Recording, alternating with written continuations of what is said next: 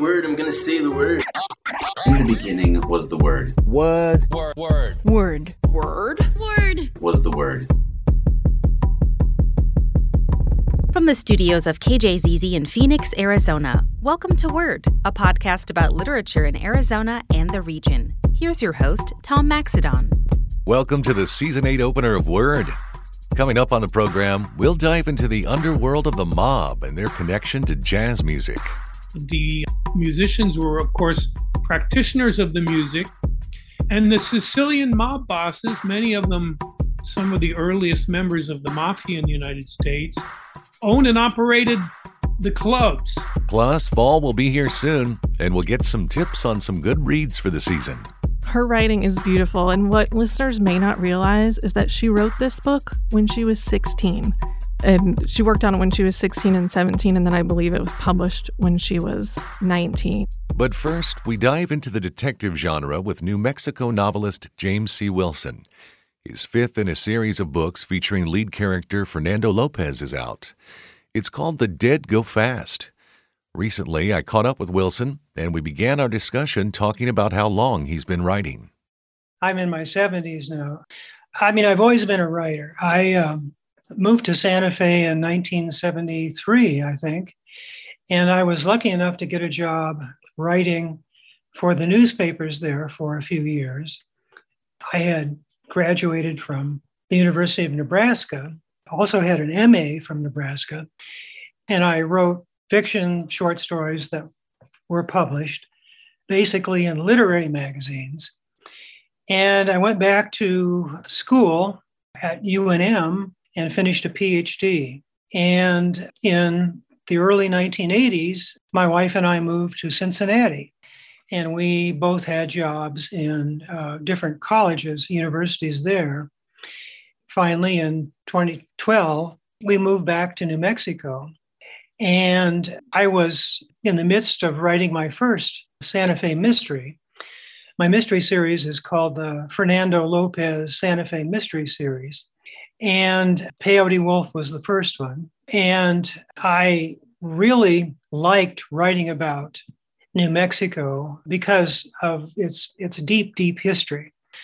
And I found writing mysteries was an easy way to do that and in a commercial way and sell books. It's just something that I really love doing. And I'm just glad now that I have the time to do it. Your latest book, The Dead Go Fast, as you mentioned, it's the fifth in this mystery series featuring the main character, Fernando Lopez, and Santa Fe, and you talked a little bit about your love for New Mexico. Tell us about the evolution of his character through these 5 arcs, if you will.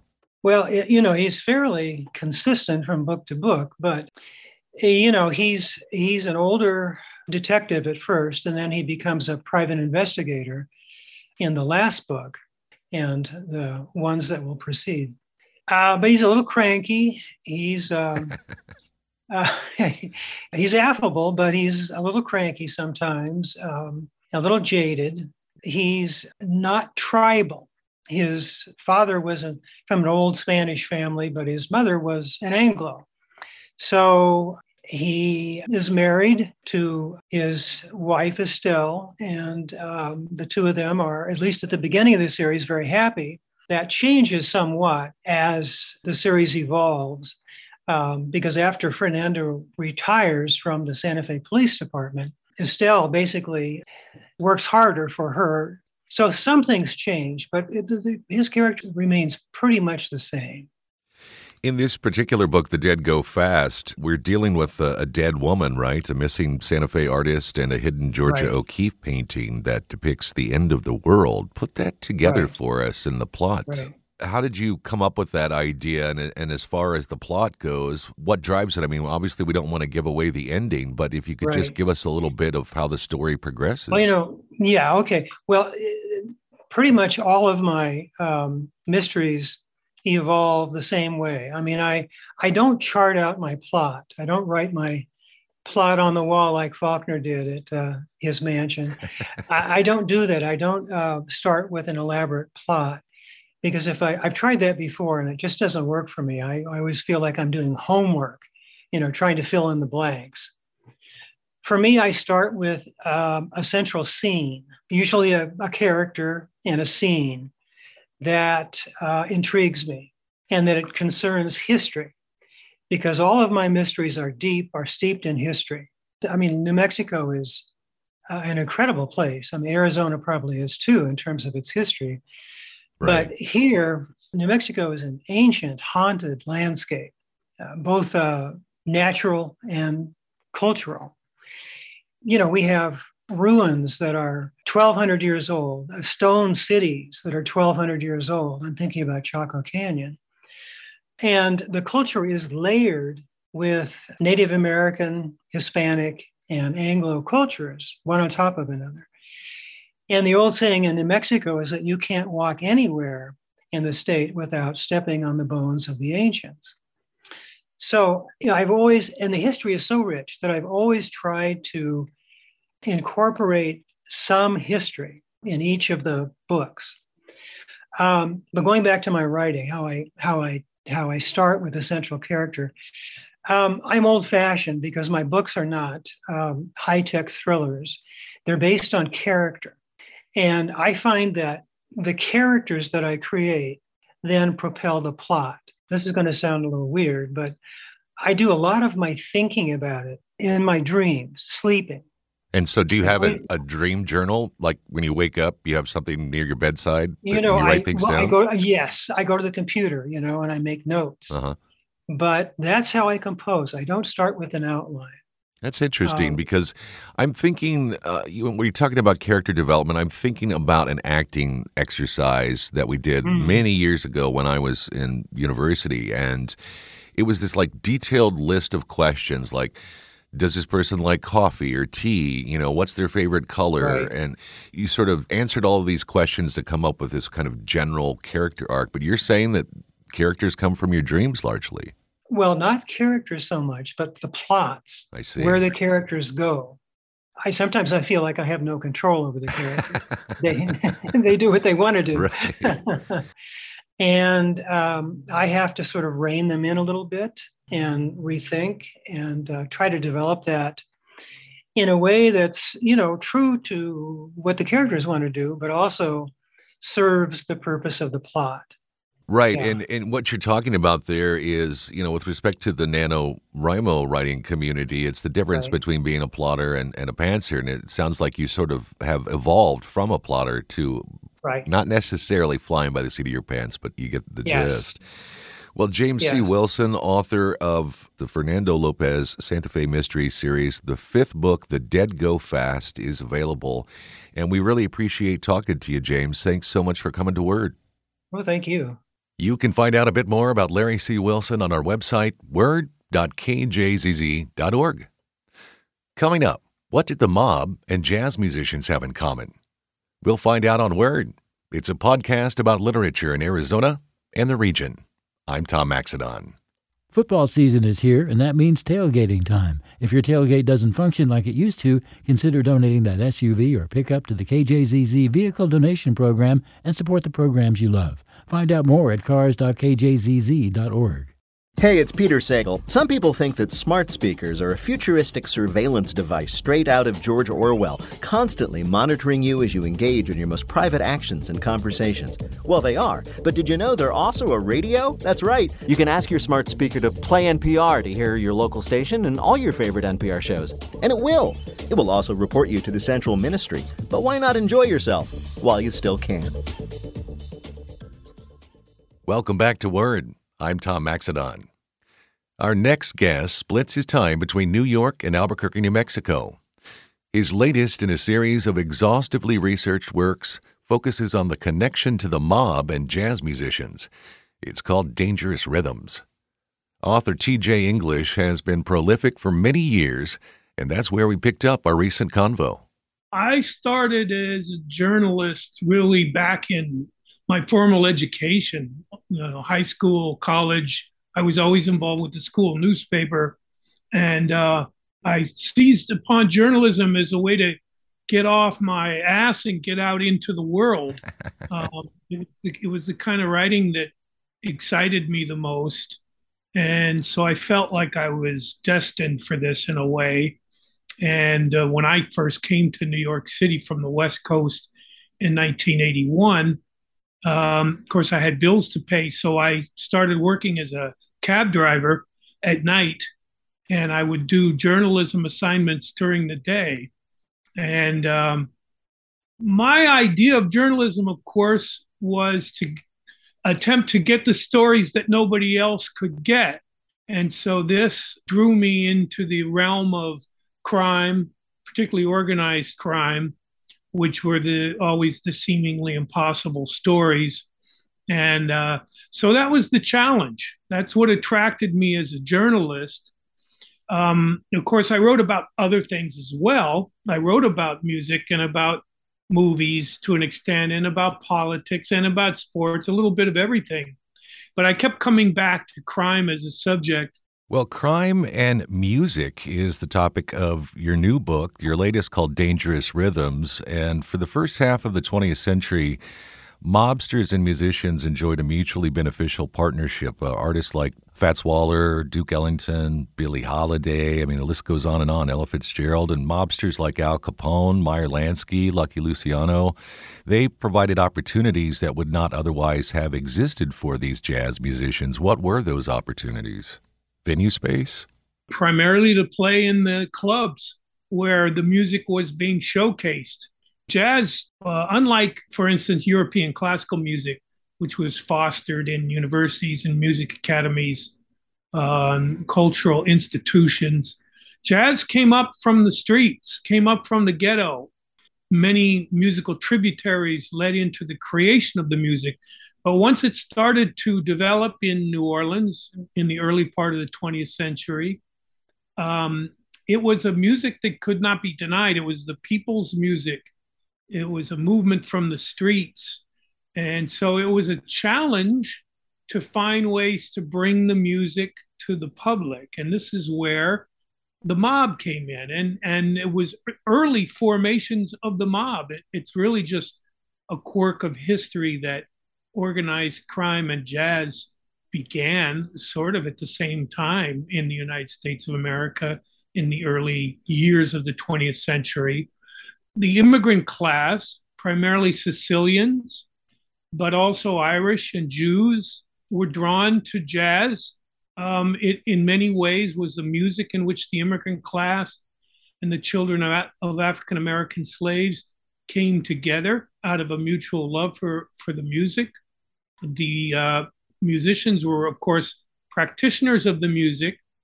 And the Sicilian mob bosses, many of them some of the earliest members of the mafia in the United States, owned and operated the clubs. They weren't called nightclubs back then. They were called honky tonks or dance halls. And this is where the earliest formations of jazz bands began to play. And some of its earliest stars, of course, like Louis Armstrong in New Orleans, recognized from the very beginning that in a perilous world, and you have to keep in mind that in the early 20th century, we were just coming to a long period of a reign of terror in the United States known as lynching. Right. And so African-American musicians entering into the commercial marketplace, I think, realized they needed some form of protection. And the mob promised and delivered as protection for the musicians. Interesting, but also there is an irony to this and to these opportunities, because certainly a lot of people are aware of deep roots of racism with relationship to the mob. And in some ways, these venues that existed were kind of a glorified plantation system. Can you describe why? Yeah, well, the clubs tended to reflect the larger society in that sense. It's a curious thing when we look back on it now that many of these prominent clubs, particularly in the 1920s when this music really took off in the Prohibition era, the Jazz Age, clubs like the Cotton Club, the Plantation Club, there were cotton clubs and plantation clubs in many different cities. And they all had the aesthetic of the antebellum South, the aesthetic of servitude. Blacks were not allowed in as patrons. But of course, they made up the majority of the musicians and the staff at the nightclubs. So this is the way the world was. And jazz was kind of associated with that, I guess, because of its roots in New Orleans and Louisiana in the South, that this was an aesthetic that took hold and became the aesthetic of jazz during the period of the 1920s. The mob being the primary presenters of the music, the owners of these clubs, adhered to that aesthetic. That plantation aesthetic also became kind of a business model for the mob and the musicians. It was, in a sense, metaphorically, a plantation system. The clubs were owned by the plantation bosses, and the labor was supplied by African-American musicians who were, in a sense, like chattel in the clubs. And this is the way it was for quite a while before that began to break down in the 1940s. And it really didn't start to be eradicated entirely until the civil rights movement of the 1960s. You mentioned your love of exploring crime as a journalist, and I can understand how that led into your interest in this. And as far as research goes, because this is a voluminous work, how long did it take you to research and write this book? Well, with all the books that I do, and they're all fairly long, they tend to be somewhere around 400, 500 or more pages, and they involve a lot of research. I start with subjects that I have had an interest in for a long time to begin with. So I've been a jazz lover since I was a teenager. And anyone who loves jazz knows that falling in love with the music also involves falling in love with the culture of jazz and the history of jazz. Right. We're old enough to remember buying vinyl. When you bought a jazz record, it was like buying an encyclopedia on jazz. The liner notes were extensive. All the information that was in the liner notes was part of the joy and process of taking in this music. So in a sense, you could say I've been researching this subject matter my entire adult life. I was aware of the organized crime aspect of it just from having read history books on jazz and biographies of selected musicians that would touch upon it. But in many ways, it was kind of a subterranean history, a hidden history. The musicians rarely talked about this back in the era where this was happening, the 20s, 30s, and 40s. It was just considered taboo. And dangerous, right? It's the title. Yeah. Yeah. Dangerous to even mention the names of the club owners and the mobsters that the musicians were working for. It wasn't until the 1960s and 70s and 80s when these mobsters, most of them had died off and were long gone, that musicians like Duke Ellington and Cab Calloway and Louis Armstrong did come forward in their memoirs and start to write about this era. And of course, there's some tremendous, the real backbone of the research for this book was a lot of the oral histories, audio oral histories that had been recorded by jazz scholarly institutions like the Smithsonian and Rutgers University and a few others who were prescient enough to do interviews, extended interviews with a lot of the old-time jazz greats before they passed away. And these oral histories have been preserved and are available. So I was able to dip into a lot of that. And that's where a lot of these firsthand accounts come from of that era, or those eras, actually, because we're talking about, this story runs really all the way from the beginning of jazz in the early part of the century all the way up to the 1980s. The book is called Dangerous Rhythms, Jazz and the Underworld. It's by author T.J. English. TJ, I want to thank you so much for coming to Word and talking to us about your latest. Thanks for having me on. I appreciate the opportunity to talk about it. You can find out a bit more about TJ English and Dangerous Rhythms on our website, word.kjzz.org. Before our summer break, we put out some recommendations for good reads. Coming up, as fall approaches, we have some new suggestions for the ensuing season. I'm Tom Maxedon, and you're listening to Word. It's a podcast about literature in Arizona and the region. I'm Jay Ellison, producer of The Moth Radio Hour, and I hope you'll join us for our show here on KJZZ. With true personal stories told live without notes to standing room crowds around the world, Moth shows are renowned for the range of human experience they reveal. Moth stories aren't part of the disposable daily information flow. They stick with you. The Moth Radio Hour airs Saturday at 3 on KJZZ. A high-quality education shouldn't have to come at a high price. Rio Salado College offers online classes and career-ready degree programs you can take from home. Day or night, learn on your own schedule. Learn more at riosalado.edu. Welcome back to Word. I'm Tom Maxedon. Our next guest is the faculty co-chair of library services at Rio Salado College in Tempe. Sarah Storr joined us to present some reading suggestions before we went on break in June. She's back with some fall reads, but I was firstly curious to know how she spent her summer.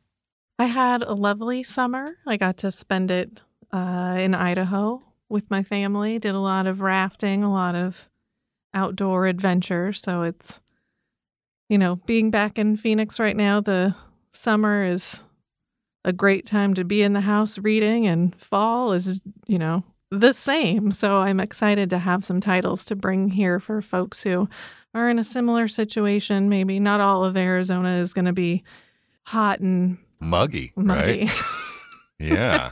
Lately, anyway, right. For sure. Lately. So hopefully I've brought some titles with me for those of us who are still finding ourselves in our homes, escaping the heat for the next few months, that will keep people busy and hopefully something that they'll be able to identify with. Well, if you recognize Sarah's voice, that's because she was part of the last season. And as we begin a new one, and as we are getting closer to fall, we wanted to bring Sarah back. And she's got a list of some really interesting selections.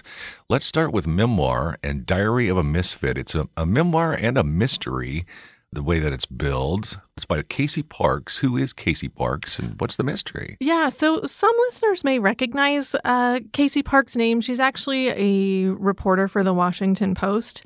And so when Parks came out as a lesbian in 2002 in the South, she was rejected by members of her family and her community. She had a very conservative Republican grandmother, though, who at the time confided in Parks that when the grandmother was younger, she lived across the street from, and these are the grandmother's words, quote, a woman who lived as a man. So the grandmother at that time asked Parks to find out what happened to that man, Roy Hudgens, who was a small town country singer. And so Diary of a Misfit chronicles Parks' 10-year search for information about Roy. So as you said, it's part investigative piece, part personal history, as Parks is diving into questions about what it means to belong. Crying in the Bathroom is another memoir. This is by Erica Sanchez, and it's actually a collection of essays, a lot of different topics from sex to feminism to depression, frankly. Sanchez is also an award-winning novelist and poet as well, and I'm kind of wondering if those skills play into this type of writing. Absolutely. So, yeah, listeners may recognize Sanchez from a previous novel that was very critically acclaimed and was a National Book Award finalist, I'm Not Your Perfect Mexican Daughter. So Crying in the Bathroom, as you said, chronicles Sanchez's upbringing as a Mexican-American in 1990s suburban Chicago. Her writing is beautiful. It's also, though, very funny. She and I are both in our 40s, and for me, this book read like a conversation with one of my best friends. Her writing is really candid, really honest, so definitely one that I would recommend for folks this fall to dig into.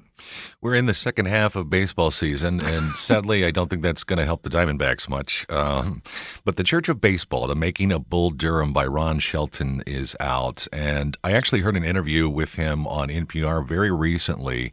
I remember Bull Durham as a kid. It was a 1988 film about minor league baseball team and widely revered as one of the better sports movies at the time. Shelton talked in the interview about how difficult it was to get people invested in a movie about minor league baseball. And so this is the recounting of the making of Bull Durham. Folks might not have known that at the time the jury was still out about Kevin Costner's leading man potential. Susan Sarandon was already a hit, but there were still some doubts, and he explores a lot of that, right? Exactly. It is such an inside glimpse into how that film was made. And you're right. Like, this was not a cast that people were convinced could lead that film to success. I think this one is a great crossover, not only for baseball fans and fans of, I think fans of the film will also love it. Even if you aren't a Bull Durham film fan and you're maybe just more of a film buff in general, there's so much kind of insider scoop from Ron Shelton about the process of movie making and how he went about it. And, I also didn't realize that Ron Shelton had played in the minors himself. So it's just a really great one to dig into. Might be great to start with a Bull Durham rewatch if you haven't seen it in a few decades. Good and then, go from there. I was surprised when I heard the interview that the movie is still as popular as it is. I mean, like we said, this came out in 1988, but it seems to still hold up in 2022. As far as fiction, I want to jump to Night of the Living Rez. This is by Morgan Talty, who's a Native American writer living in Maine, where he sets, 12 stories contained in this book, I think. So it's not just a novel. These are tales of family and a community as they struggle with a painful past and an uncertain future. Right. So, like you said, we've got 12 interconnected stories in this one. They're all exploring life on the Penobscot Indian Reservation, and it's told from the perspective of David, or D, when he's an adult. And so the book is not linear at all. And so each of the chapters move from David as a young boy, D as an adult, back to when he's a teenager. Talty's writing is absolutely beautiful, and he's really examining what it means to be a Penobscot in today's world. The book looks at intergenerational trauma and the importance of community. If listeners haven't read this one yet, it's a wonderful collection of short stories that in my own reading of it, I felt like I walked away better equipped to be a good human to the people in my life. So I highly recommend this one for fall reading for folks. And also for those who maybe don't want to get invested in another full novel right now, and they just kind of want a piecemeal approach to a book, this might be for them. For sure. And it's not super long either. So if you can, get one story done a week, every 2 weeks, you'll be done before you know it. All right, let's take a quick break. We'll be back with more of Fall Reads from KJZZ. I'm Tom Maxedon, and you're listening to Word. It's a podcast about literature in Arizona and the region. Life might feel like a roller coaster as the state and world figure out what's next. Wherever you are, you can stay connected to the news with the KJZZ app. Download original podcasts or get the latest news on the free app, which you can get for your Apple or Android device. You can get a lot of things delivered these days, and now that includes the latest Arizona news from KJZZ's Sun Up podcast. I'm Phil Latzman. Everything you need to know to start each day delivered to you in this handy little podcast. Go to kjzz.org or wherever you get your podcasts and download KJZZ Sun Up today. Welcome back to Word. I'm Tom Maxedon. Let's continue our conversation now with Sarah Storr from Rio Salado Library in Tempe about fall reads. Night Crawling is the first offering from Layla Motley. It's a novel about a young black woman who walks the streets of Oakland and stumbles headlong into the failure of its justice system. It's an Oprah Winfrey book club pick, and of course, Winfrey recommended it. I didn't realize that Motley was also a youth poet laureate for the city of Oakland, and I guess I'll ask you a similar question, whether that skill plays into the writing of fiction here. Absolutely. Her writing is beautiful, and what listeners may not realize is that she wrote this book when she was 16. And wow. And she worked on it when she was 16 and 17, and then I believe it was published when she was 19. And it's actually inspired by a true story in Oakland where a young girl was sexually abused by multiple police officers. And it was a huge scandal, but one that didn't really generate a huge amount of national outrage. And the outrage that it did create at the time wasn't very victim-centric.